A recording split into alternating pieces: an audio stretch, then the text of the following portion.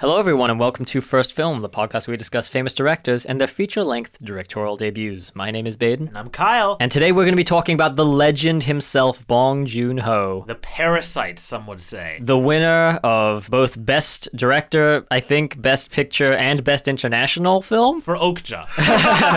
Yeah, his best film by far. But if you're interested in learning how Bong Joon-ho himself got arrested, stick around to find out. And as always, make sure to leave a like and subscribe to our TikTok, Instagram, and YouTube pages at First Film Poddy, Poddy, and also make sure to email us any suggestions, thoughts, or general discussion to First Film Poddy, again, Poddy, at gmail.com. And follow us on everything on Spotify, on Apple Podcasts, so you never miss an episode of the podcast. That's right. And tell your friends! Yeah, here's your challenge. Find someone, anyone, a stranger, a friend, a lover. Oh. And get them to listen to this. Well, speaking of lovers, why don't we go back in time to Bong Joon-ho's life? Here we go.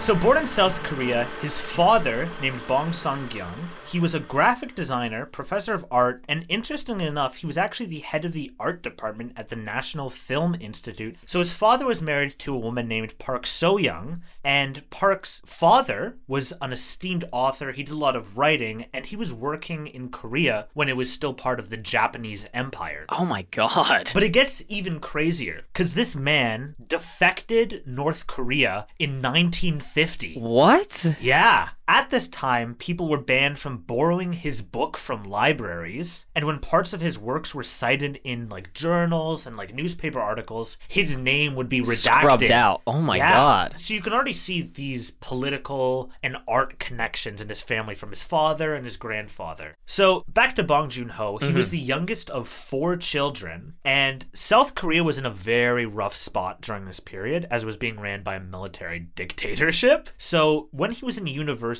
he majored in sociology, but interestingly enough, he took part in a number of student-led protests. Oh, an activist. And these weren't just like picket sign protests. Right. He recalled getting frequently subjected to tear gas. Holy shit. So much so, and this is from a recent interview, I think from 4 years ago, that he recalls smelling tear gas still to this day in his dreams. That's fucked up. Can you imagine? That's like a nightmare. Yeah, that was a long time ago. God, they were tear gassing like students and stuff? So I want to give a bit of background on these student protests. Yeah, let's hear them. So these are part of the South Korean democracy movement after the Gwangju massacre. I won't get into the specifics, but it's very brutal, very an unfortunate time in history. Was the massacre like by the government? Yeah. Okay. Bong says this about his time. Every day was the same. Protest during the day, drink at night. Except for a few people, we didn't have much faith in the professors at the time.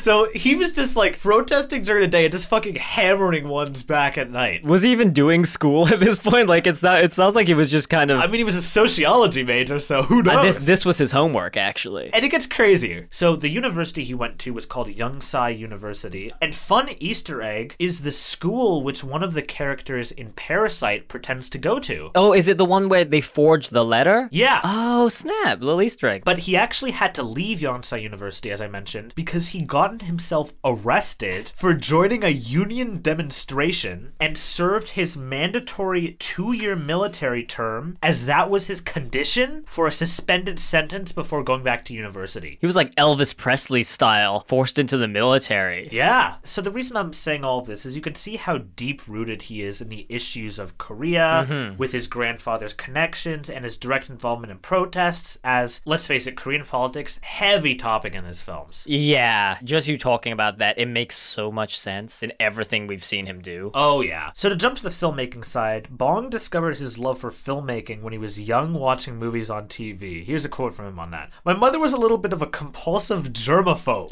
and because in the movie theater you don't have a lot of sunlight, she insisted that it was filled with lots of germs." Very scientific. "My channel choice was the American Armed Forces Network, which would broadcast Western films in censored form, leaving me to imagine what had been edited out. So, despite enrolling in sociology, he wanted to pursue film and saved up his first camera by selling donuts in a school cafeteria for 6 months. Oh, I see. He pulled a little school, like, buy them in bulk on the cheap and then sell them up price at the school cafeteria. That's right. That's nice. right. A businessman. I like him. And so his first camera was a Hitachi camera, and he loved it so much that he says he still remembers sleeping at night hugging the camera in his bed. Oh my god, like in Parasite, the guy sleeps hugging like the stone, I'm pretty sure. Oh my god, you're right. I mean, it's not exactly the same, but he pulls a lot from real life, so. I actually have a lot to talk about that based on Parasite, but we'll get to that a little bit later. Yeah. So Bong would make a film club in his school entitled Yellow Door, as the film room in his university had, well, a purple door. Exactly, yeah. And he'd made a few short films here, a stop motion piece called Looking for Paradise. Oh, did you manage to find that? Couldn't find it anywhere. Yeah. A lot of directors put their like early stuff on Blu-ray releases. Yeah. Of their like high grossing films. They put it as like an extra. I think he actually did that with his next one. It was called Baksakin. And this was about a man's unusual reaction to finding a severed index finger on his way to work. You know, we'll probably talk about that because there's a lot of like stumbling upon weird things. Exactly. Yeah. So after he graduated and made 2 graduation films, being Incoherence, about 3 seemingly unrelated men committing petty crimes on an eve of important televised discourse on a social disorder in Korea. But interestingly enough, this starred Roha Kim, who was the shadow man in Barking Dogs Never Bite. Oh. And he's actually in Memories of a Murder as well. Yeah. So his other film was actually called Memories in My Frame, and he also had actually taken on a few roles as a cinematographer, working on a film called 2001 Imagine. You had me there for the first couple of lines. I was like, he fucking did what on what? He was one of the monkeys, yeah. Oh my god. He was the obelisk. For the next 5 years, he was basically trying his hardest to break into the industry, receiving partial screenplay credits on 7 Reasons Why Beer is Better Than a Lover. I think I probably can work out what that one's about. He assisted on Motel Cactus, but most notably, he was one of 4 writers in the film Phantom, the Submarine. What? I don't know, I guess it's about a ghost submarine, who knows? He loves his ghosts. But this 5 years was very rough for him, and apparently he resorted to shooting wedding videos to make a living. Can you imagine if your wedding was shot by Bong Joon-ho? I know! Somewhere out there are wedding videos and photos taken by Bong Joon-ho. Like, that's incredible. So, in the year 2000, when he was 31 years old, he would release Barking Dogs Never Bite with producer Chae Sung-jae, who comes up a little bit more, and he had worked with him in Motel Cactus and Phantom Submarine. So, the film was shot in the same apartment complex where Bong lived after his marriage. I think he got a divorce. Oh, okay. And received little commercial interest, but sold 100,000 tickets for this film, which for your first feature length, pretty good. Pretty good. So, with one film under his belt, he would go on to make his second movie, Memories of Murder, in 2003, based on a real-life serial killer who terrorized a rural town. The jump from Barking Dogs to Memories of Murder? Memories of Murder is an incredible film. If no one had told me, I would have thought it was the film he made just before Parasite. And interestingly enough, it was produced by the same man and sold over 5 million tickets, saving Cha Sung from bankruptcy. Wow. Okay, so that really paid off then. Yeah. So the film received very high critical reception and won lots of awards in film festivals, and it actually gained him a Best Director award, and this is the start of him becoming a household name in Korea. So his next project is something that fascinates me, and not a lot of people talk about this. So it's called Influenza, and this was made in 2004, and it's a 30-minute short film that follows a desperate man turning to violent crime to survive. But the catch of this film is that it was filmed on real-life CCTV cameras across Seoul. You don't think he was working through anything with that, though, did you? A struggling man turning to violence to survive. You don't think he maybe pulled that from his real life? No. Well, here's what I like to think about. Imagine you're some random security guard. It's like 3 a.m. and you see this guy commit some violent crime on a CCTV camera. Yeah. And then they're like, oh, it's fine. Also, can we have the footage? Yeah. You know, the film was actually supposed to be 2 hours long, but they kept getting told they couldn't have the footage, so they had to make it 30 minutes. So 3 years after Memories Memories of Murder, in 2006, he would make a film called The Host. And this film was about a monster that wreaks havoc on the people of Korea, and specifically one family. And this movie marked up not only a step for his career, but for the Korean filmmaking industry. There's this great scene where the monster's like rampaging, right? And this guy, he like grabs this little girl's hand, I think it's his daughter, and he's pulling her along, and they fall, and he drops her hand, and then he reaches over, he keeps running, and then as he's running, he looks back, and it's like a different kid. Oh, shit. Whose hand is grabbed, but because of the framing, like we didn't see that at first, and it pans over slowly. Wow. And in this short scene, masterful execution. He is fantastic at tricking you to believe something. Yeah. But before this film released, it actually garnered a lot of public view, as there were many doubts on if a Korean production could create a believable digital monster. So Weta, they were contacted to do the CGI, and obviously best known for Lord of the Rings, innovating so many technologies through that. Keeping New Zealand alive. But it actually would go to another company called The Orphanage, who are known for some Pirates of the Caribbean movies, but most famously, Iron Man's HUD display when he goes in his helmet. Pirates of the Caribbean, first of all, has like really good effects. Yeah. Really good effects. So I'm not too surprised there, but I had no idea they worked on the Iron Man stuff. But it broke Korean box office records, sold 13 million tickets. Nice. And eventually Universal Studios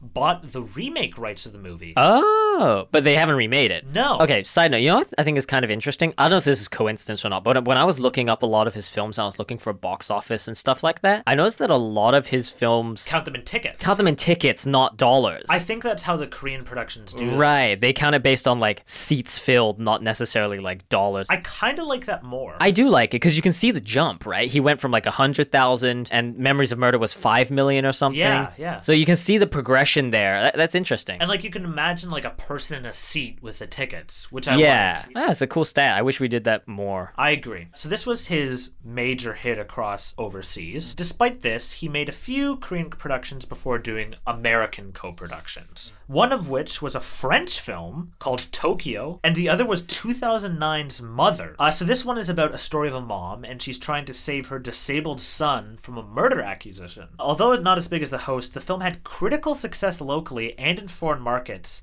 And funnily enough, these Korean productions garnered controversy made it. Yeah, so he was quoted as highlighting government incompetence and spreading anti-American and left-wing messages, which is weird because it's a Korean government. Who cares if he's spreading anti-American messages? They've got to like get their fingers on everything though. That is odd though. And what I find interesting is that this critique is kind of what his grandfather got for writing his novels as well. Right, yeah, there's a bit of repetition there. And it's also just like, you know you're in a wrong position when you're having to like ban work that is anti your government, talking about the politics and stuff. Like once you reach that level, you know, like you've gone too far. You've gone too far somewhere.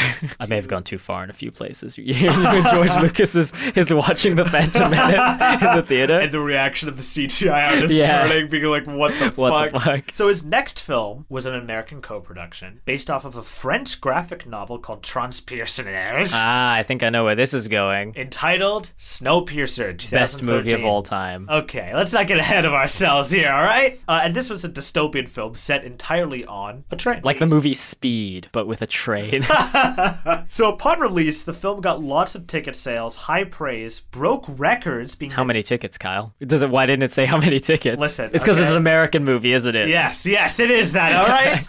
And it's the 10th highest grossing domestic film in South Korea with 9 million admissions. So that actually did better than The Host, kind of. Yeah, but I have a crazy story about the making of this film. Okay. So before the film released in 2012, so a year before it came out, a producing company would buy the distribution rights off of Korean producers who were set to distribute the film. Now, the production company, you may recognize the name, as it was released under the Weinstein Company. Oh, no. Harvey Weinstein himself had so many communications with Bong Joon-ho. They spoke. So Harvey was adamant about cutting 25 minutes from Bong's cut, as he wanted, quote, more Chris Evans. All right. And Bong said, I'm someone who until that point has only ever released the director's cut. Right. I've never done an edit. I didn't want to. Weinstein's nickname is Harvey Scissorhands, and he took such pride in his edit of the film. Oh my God. And he remembered Weinstein telling him, wow, you are a genius. Let's cut the dialogue. he was hell-bent on cutting this one scene in particular, which a train guard guts a fish. I think I do remember that. It's like to intimidate a group of rebels, yeah, right? Cracks open that fish like a cold can of beer. And so this shot was one of Bong's like favorite shots in the entire film, and he refused to cut it. So this is a quote from Bong Joon-ho. Harvey hated it. Why fish? We need action. I had a headache in that moment. What do I do? So suddenly I said, Harvey, this shot means something to me. When Harvey asked what the shot meant, Bong replied, it's something personal. My father was a fisherman. I'm dedicating this shot to my father. Oh.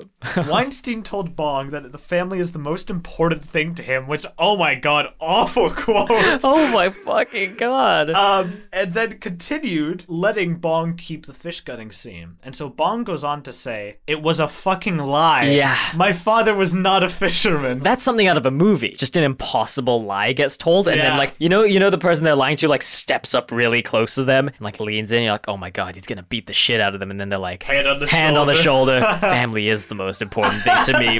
Dom Toretto. Dom Toretto. So he actually took a bit of a break here. I don't think he released his next film until 2017, which was Okja, a film about a girl rescuing a genetically modified super pig. I remember we were talking about that when it was coming out. We discussed the trailer at the time. Oh yeah, and actually, upon appearing at Cannes, this sparked a lot of controversy. Not due to the film's topics of its environmental messages, its kind of vegan attitudes. Because everyone thought Okja was really ugly? No, but because it was being produced by Netflix. Oh, I didn't know that. So much so that the Netflix's logo appearing at a press screening caused the film to be met with mixed applause and boos. I don't understand though. Why were people so against that? Well, if you remember 5 years ago, there was a lot of stigma where Netflix and other streaming services were not really recognized as films to be submitted for That's true. festivals and such. Right. And it's crazy now because I think everything that's come out has released on a streaming service. Yeah, it was a stupid standard. The Netflix logo was on the side of the creature.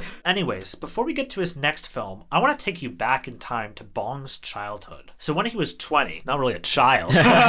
Not quite. He landed a job as a tutor for some family's children, and the family lived in a mansion in one of the city's most exclusive districts. Kyle.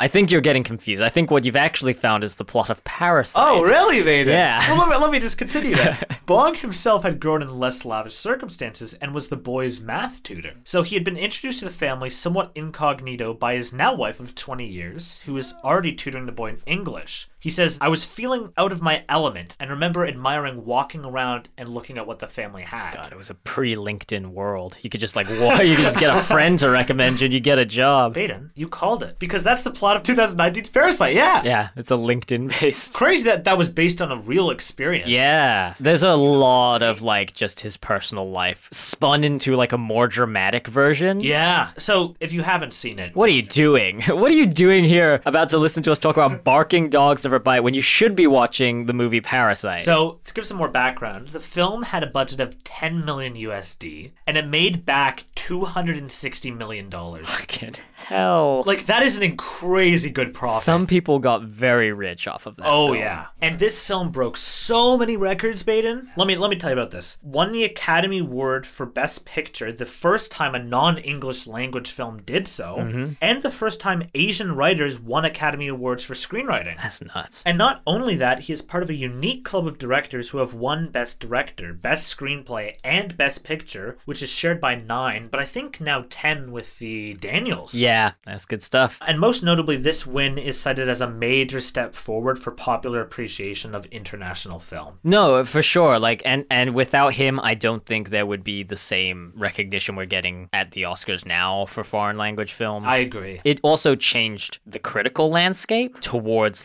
more openness to this stuff. He really changed it. So interestingly enough, in 2020, it was announced a 6-part HBO limited series would be based on the film. And it's supposedly around sequences happening in between the sequences of the film. And this is what strikes me as weird, because the film has an entirely Korean cast, but Tilda Swinton has been cast as the female lead. Yeah, I mean, I trust him, but it is weird. I wonder, right? Were these sections that he took out, or are these sections that he thought of after, or that he just couldn't fit into the film? I feel like it could be canceled. It could be in production hell. So what is next for Bong Joon-ho, Baden? Well, let me tell you. His next film, Mickey 17, you might have seen the trailer. It dropped about a month ago. What the fuck? No, I have not. Great cast for this. Rob Pattinson, Steven Yeun, Toni Collette, and Mark Ruffalo, Hulk himself. God. No, I have not seen this trailer. Definitely not. And it releases next year, actually. Nice. And not only that, he has actually announced an animated project involving deep-sea creatures and is making 2 scripts currently in the process. One in English, based on a true event that happened in 2016, and the second one in Korean, and has a unique elements of horror and action. And so to kind of wrap this up, Bong Joon-ho has created just such a good film legacy, man. Not only for himself, but for Korea and its film landscape in general. The fact that he's created so much more widespread appreciation for international films, it really holds just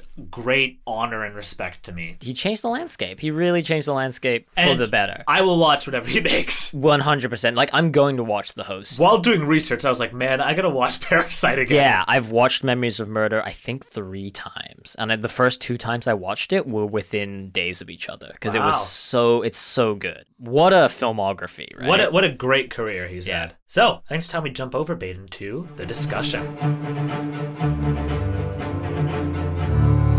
So, Barking Dogs Never Bite, Baden. This film is about a man, he's married, he has a child on the way, he wants to become a university professor. Yeah. And he has an unfathomable hatred for dogs. Yeah. To the point where he kills one. Attempted murder on a couple of others, I think. Yeah. And it's about him discovering various things in this apartment complex and about another woman trying to solve the murders of this dog and kind of gain fame in the process. Yeah. So general thoughts, Maiden. I like this film. I liked it too. I think it's very well made. The craftsmanship, you can already see it. I don't know what it is. When I watch one of his films, I get a feeling in like my back and my chest. Yeah. While I'm watching it. Like a tenseness and like an intrigue. And even in this earliest film, I felt it. I felt it again. He can make the most mundane things seat gripping. You know what I mean? Let's dig into this because there's a lot to talk about. Why don't we start with some of the characters? So we've got, I think it's Yeonju. He is in the running to become a professor. And one of his dilemmas in the film is that he hears from a friend of his that the only way to really do it is bribe them $10,000. Is to bribe the dean. It starts so strangely. It's like the middle of the day, he's talking to his friend who tells him about the bribery, and he hears this dog barking. He stops what he does. He goes outside. He takes this dog. He considers it throwing it off the balcony, but instead he just kind of traps it in the basement. After he tries to hang it. Don't forget about the hanging. Yeah. And then there's this woman. This is an important plot moment, so I'm going to bring it up. Who's drying radishes on the roof. Basically, he hides the dog at the bottom, and he's going back upstairs, and he realizes that he got the wrong dog. Yeah. It's a completely different dog that was making the barking noise. The one that he snapped can't even bark. Probably the craziest part for me, there's just fucking chaos happening in the basement of this apartment. Oh my god. There's a janitor. He's cooking dogs. Yeah. He's making soup out of them. So let me set the scene. Yeonju is in the basement. He's just gotten this dog and he has to hide because the janitor comes in and he's like, oh shit, he's gonna see me like what I did to this dog. Yeah. And we see the janitor takes this dog out of a bucket and you don't see it. It's implied that he like prepares the dog like a chicken and he cooks it into a stew. So like it's weird because Yeonju, he's like a pretty ordinary guy, and then there's like this weird thing happening in the basement that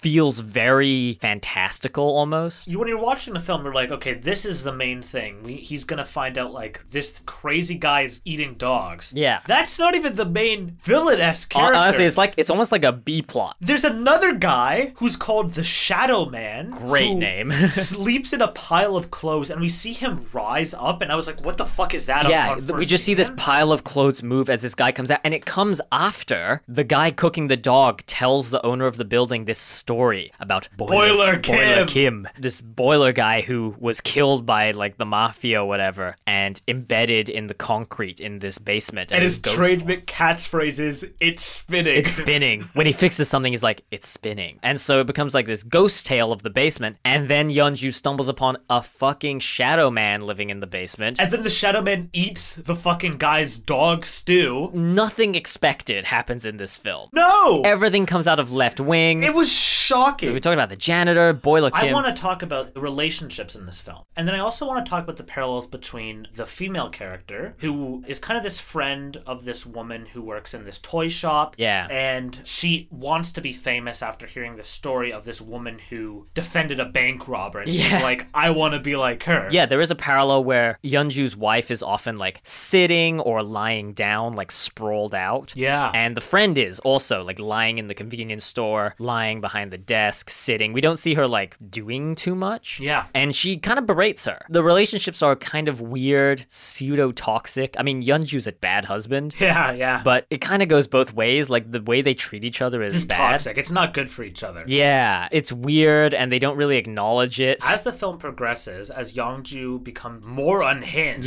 his relationship worsens. Like, he starts being more neglectful. But his wife also makes him do some weird things. Like, she's like, you have to crack 100 walnuts before you can go to, like, this work function. And then she also, like, gets a dog, which obviously infuriates him. And that was the biggest twist of the film. Yeah. She gets this dog. She fucking loves this dog. More than him, More than him. She's, like, cuddling with it in bed. And he loses it. He fucking loses it, man. Oh, I meant he lost the dog.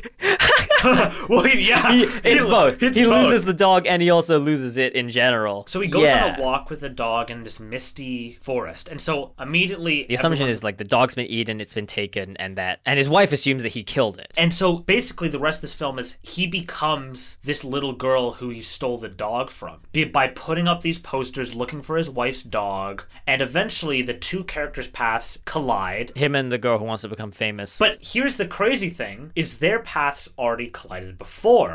Because Yeonju tossed a dog off of the roof, killing it. And Yeon-nam, I think her name is? Yeah, she saw him do this, and so this wild chase occurs. But yeah, so they interacted before and she didn't see his face. So now he's trying to find his wife's dog, and she's helping him out, and she has no idea that he's the person she was trying to catch. Yeah. And so it's interesting because he ends up getting sort of a cold realization because it's revealed that the wife got her dog using some of her retirement money. Because she gets fired. She gets fired because she's pregnant, so she gets severance. Yeah. And after he loses the dog, and he's getting all pissed off with her, and she reveals, like, I bought the dog with a tiny amount of my severance money because I just needed something for me. I was gonna use the rest of it so that you could bribe the dean and become professor. I think from then, I was like, I understand the wife now. She was going through all this stress, one, because she's pregnant. He's completely neglectful of, by the way. Exactly. No support. And two, she fucking lost her job. No wonder she's, like, stressed. I don't think he goes super crazy after that. He gets brought back down to earth a little bit. So what happens is, in the final moments of the film, he goes to look at the guy who eats the dog, and there's this big kind of tension, and we see him pull it out of the bucket, and we're expecting it to be, oh fuck, he's already got the dog. He's already killed the wife's dog. Yeonju's fucked. Yeah. But instead he pulls out a raw chicken. Yeah. And so we're like, okay. Where the hell's the dog, though? And so then it cuts to Young-sai, right? She goes up on the roof to collect the radishes, and she sees the shadow man with the dog trying to skewer it from ass to throat. It was so weird because she goes to untie the dog, right? And she's trying to do it stealthily, but the shadow man sees her. And we can see him walking in the background, like, slowly up to her. He's got a steel pipe in his hand. He goes up next to her, and he's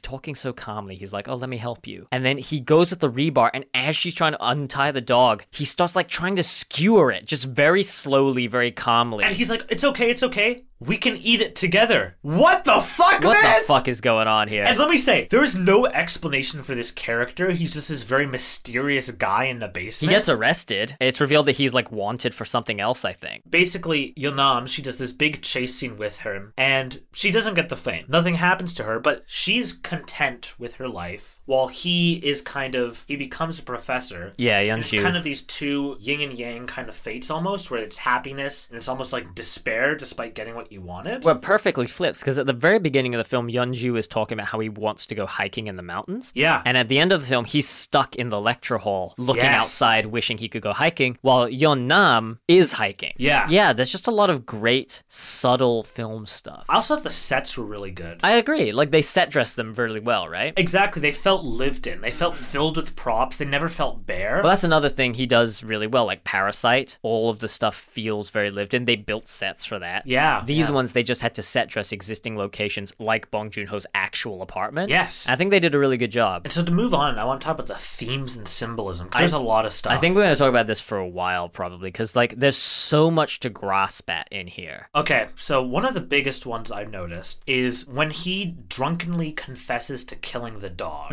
So Young-ju confesses to Yeon-nam that he kills the dog by basically running and saying, "Do you recognize me from the back of my head?" Yeah, because she chased him earlier in the film. Interestingly enough, while this is happening, Yeon-nam comes up to him and she's like, "You lost a shoe." If you remember, when the Shadow Man got arrested, he also lost a shoe. Yeah. And it's just kind of to show how they're one and the same. Like, although the Shadow Man is kind of like this, I assume, homeless person sleeping in the basement. Yeah, he's like a phantom. It's almost like they are the same, but the only difference is their class status. The Shadow Man is like what he would be if you just took it like a step further. The entire class thing, I think that's the major element of the film. Ultimately, everyone in this film is just kind of trying to survive. Everyone's like, oh, if we get into this upper class, we'll be happy, we'll be okay. But it's not as glamorous as it's made out to seem. Yeah. But yet people are struggling so much. Like, and that's a big theme of the film, with the wife's severance. And I want to talk about, though, the parallels to Parasite. It's interesting. It's obviously very different, but there are elements like the person in the basement. There's someone living hidden in the basement of this apartment complex. The entirety of the Boiler Kim story reminded me of, if you remember in Parasite, it's when the rich family's gone and they're all in the living room and they're telling stories and stuff. Again, Bong Joon, he does a great job of having characters tell stories to each other.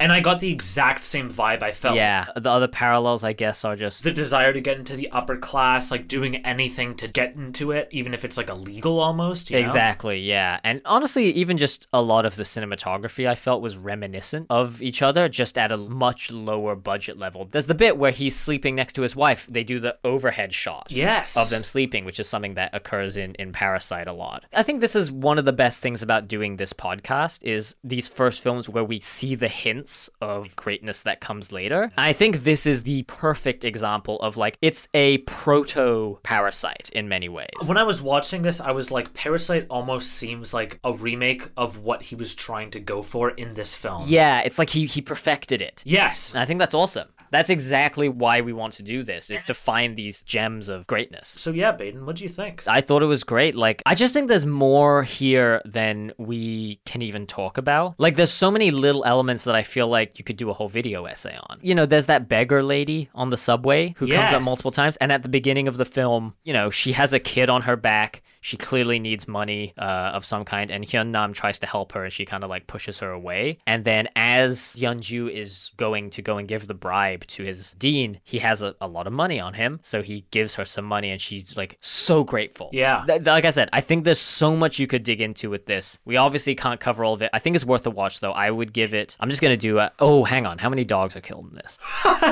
There's 4 dogs in the movie. There are? I don't know. Anyways, I give it 2.5 out of 3. I give it 9 buckets of radishes out of 10. Nice. But even things like that, the radishes on the roof, there's this old woman who's drying them on the roof. And one of the first things that happens after that is it fucking rains on them. She's trying to dry these radishes on the roof and they get waterlogged. And so they're probably not as good. I don't really know how drying radishes works, but I assume rain is not good for Probably them. not. I think there's something to that. I just think it's crazy that he already was tackling so many rich themes right away in this first film. You know, he describes it himself as a dark comedy, and it is funny. The way that Yeon-ju ends up stealing from the old lady the dog that he kills. So he distracts her by rolling a bunch of fruit down the streets. He fucking sprints in, grabs the dog, and does this like dive over the fence. Yeah. Incredible. So, to wrap things up, I have something kind of interesting I want to talk about. What I noticed is the entire symbolism of the dog is it's a man-eats-dog world, as in how the upper class literally consumes the lower class for their benefit, for their gain. Oh, fuck. Just for a temporary moment of pleasure. Man-eat-dog world is something that could come out of, like, Snowpiercer. Yeah, no, literally. I like when my films have politics in them, to be honest. Yeah. I think it's awesome, especially when they're done like this. God damn, he hits the nail on the head, man. But with that being said, let's jump into the behind the scenes.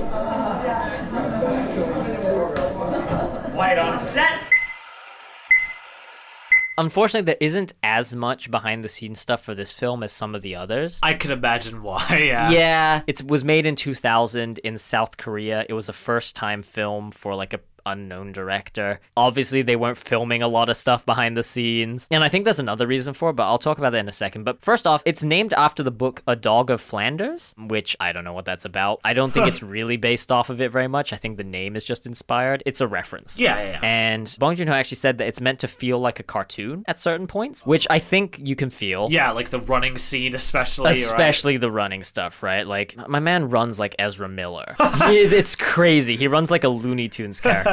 In an interview, Bong Joon-ho actually said, "This is a very stupid black comedy movie. Please don't see the whole movie." Oh. He's known to be critical of his own work. Even with Parasite, apparently he dislikes rewatching it because he notices things that he wishes he'd done differently, which is crazy. Yeah. But he's critical of his own work. And he's a perfectionist. For reasons I'll get into, I think that he wants this film to be forgotten. Wow. I don't think he enjoys its existence at all. So it didn't break even. That's, I think, the big thing. So it was made for around $800,000, roughly. And like you said, it was only seen by about 100,000 people, which not terrible, but some of these films we've watched were big hits when they came out. Yeah, this was not one of them, right? It did do okay in terms of awards, though. Like, it won something called the Fapresky Prize. Once they got entered into some festivals, it picked up a little bit of traction. Yeah. But initial cinema release, it did not do very well. Cha Sung-jae, who I think you mentioned, yes, he was a producer. He supported a lot of Bong Joon-ho's choices, which is something he's very grateful for. He continued to support him even after this film flopped, presumably losing this producer quite a bit of money. Wow. Interestingly, this producer actually has quite an extensive list of films that he's produced, including Barbie. Whoa! Not the 2023 version, a 2011 Korean Barbie film, not at all related to...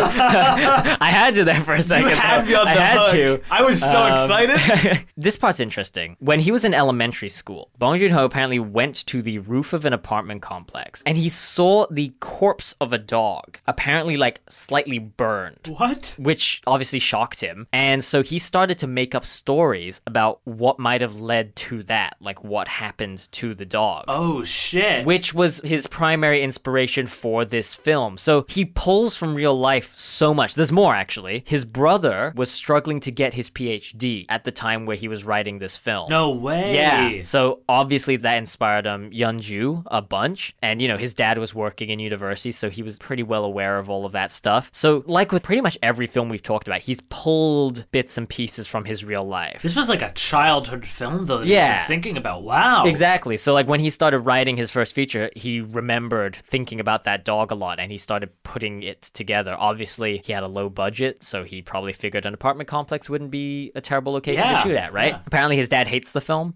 He doesn't like the way that the main character is portrayed, you know, as like a professor, which I think is really funny. Honestly, that's almost everything I could find about the film. It's really frustrating. Although Bae Doona, probably the most famous person to come out of this, she plays Yeon Nam. She said that he was already professional and confident about what he was doing on the making of this film. And that when she came back to work with him on The Host, he'd barely changed. She actually plays a main character role in The Host. She's an archer. Wow, 2 characters from Barking Dogs in The Host. Yeah, wow, yeah. So she came back as well. She actually still refers to Barking Dogs Never Bite. She was asked about like what her favorite project was, and she cited it as probably the one that's her favorite project. Wow. So Bong Joon-ho didn't enjoy it, but maybe she did.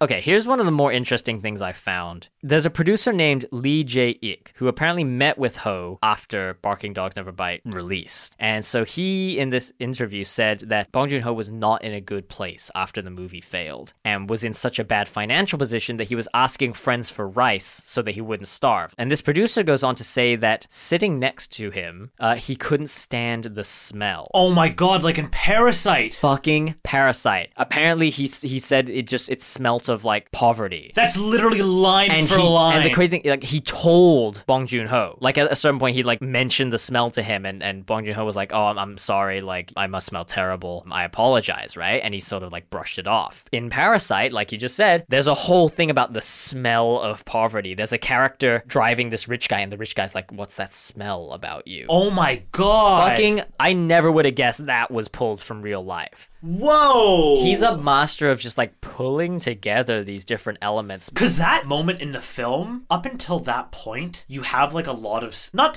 sympathy, but like you have an understanding of the rich family. Like you're not really like hateful towards them. No, yeah. But like once that happens, it's like it changes the dynamic a lot. And I'm sure in the moment he played it off, but clearly that stuck with him. Cause like you're in a fucking like bad place in your life and some guy like rags on you for smelling bad. I don't know. I think that's a really cool piece of this grand puzzle and this grand story is like even that was something he pulled from real life. And that stuck with him for 19 years. Crazy, right? And so like this producer said that when he watched Parasite and he like saw that element, he just felt so like ashamed. Good. I mean, good, yeah. Yeah, fuck that guy. Like, yeah. That's actually all I've got for the behind the scenes. I couldn't find anything about like... Honestly, great point to end on. I'm gonna be honest. Yeah, right? Like, that encapsulates him, I think, perfectly. Yeah. Right? He's someone who has been in South Korea through very difficult times, and he makes all of his films with an absolute piercing political insight. Yeah, a lens, exactly, yeah. What a great director. Such a good legacy behind him, and a legacy to come. I'm really looking forward. I'm excited for his next films, really. I'll see everything he makes. But yeah, really interesting film. With that being said, thank you everyone who has come this far and finished the episode. Yeah, thank you for making it to the end. As always, make sure to like, subscribe to all our social media platforms at First Film Poddy, Poddy. That's right. And if you have any suggestions for future directors, future films, or if you find any behind the scenes stuff for Barking Dogs Never Bite, email us at firstfilmpoddy, Poddy @gmail.com. And new episodes come out every 2 weeks on all your podcasting platforms. That's Tuesday every other week. So hit that follow button, and there's also video versions edited by Baden himself. That's right. On our YouTube channel. We've got shorts, we got YouTubes, we got probably other content. But as always, thank you so much for watching, and we'll catch you in the next week's episode, which is... James freaking Gunn. Guns out for gun. Guns out for gun. All right, we'll see you in the next one. Goodbye.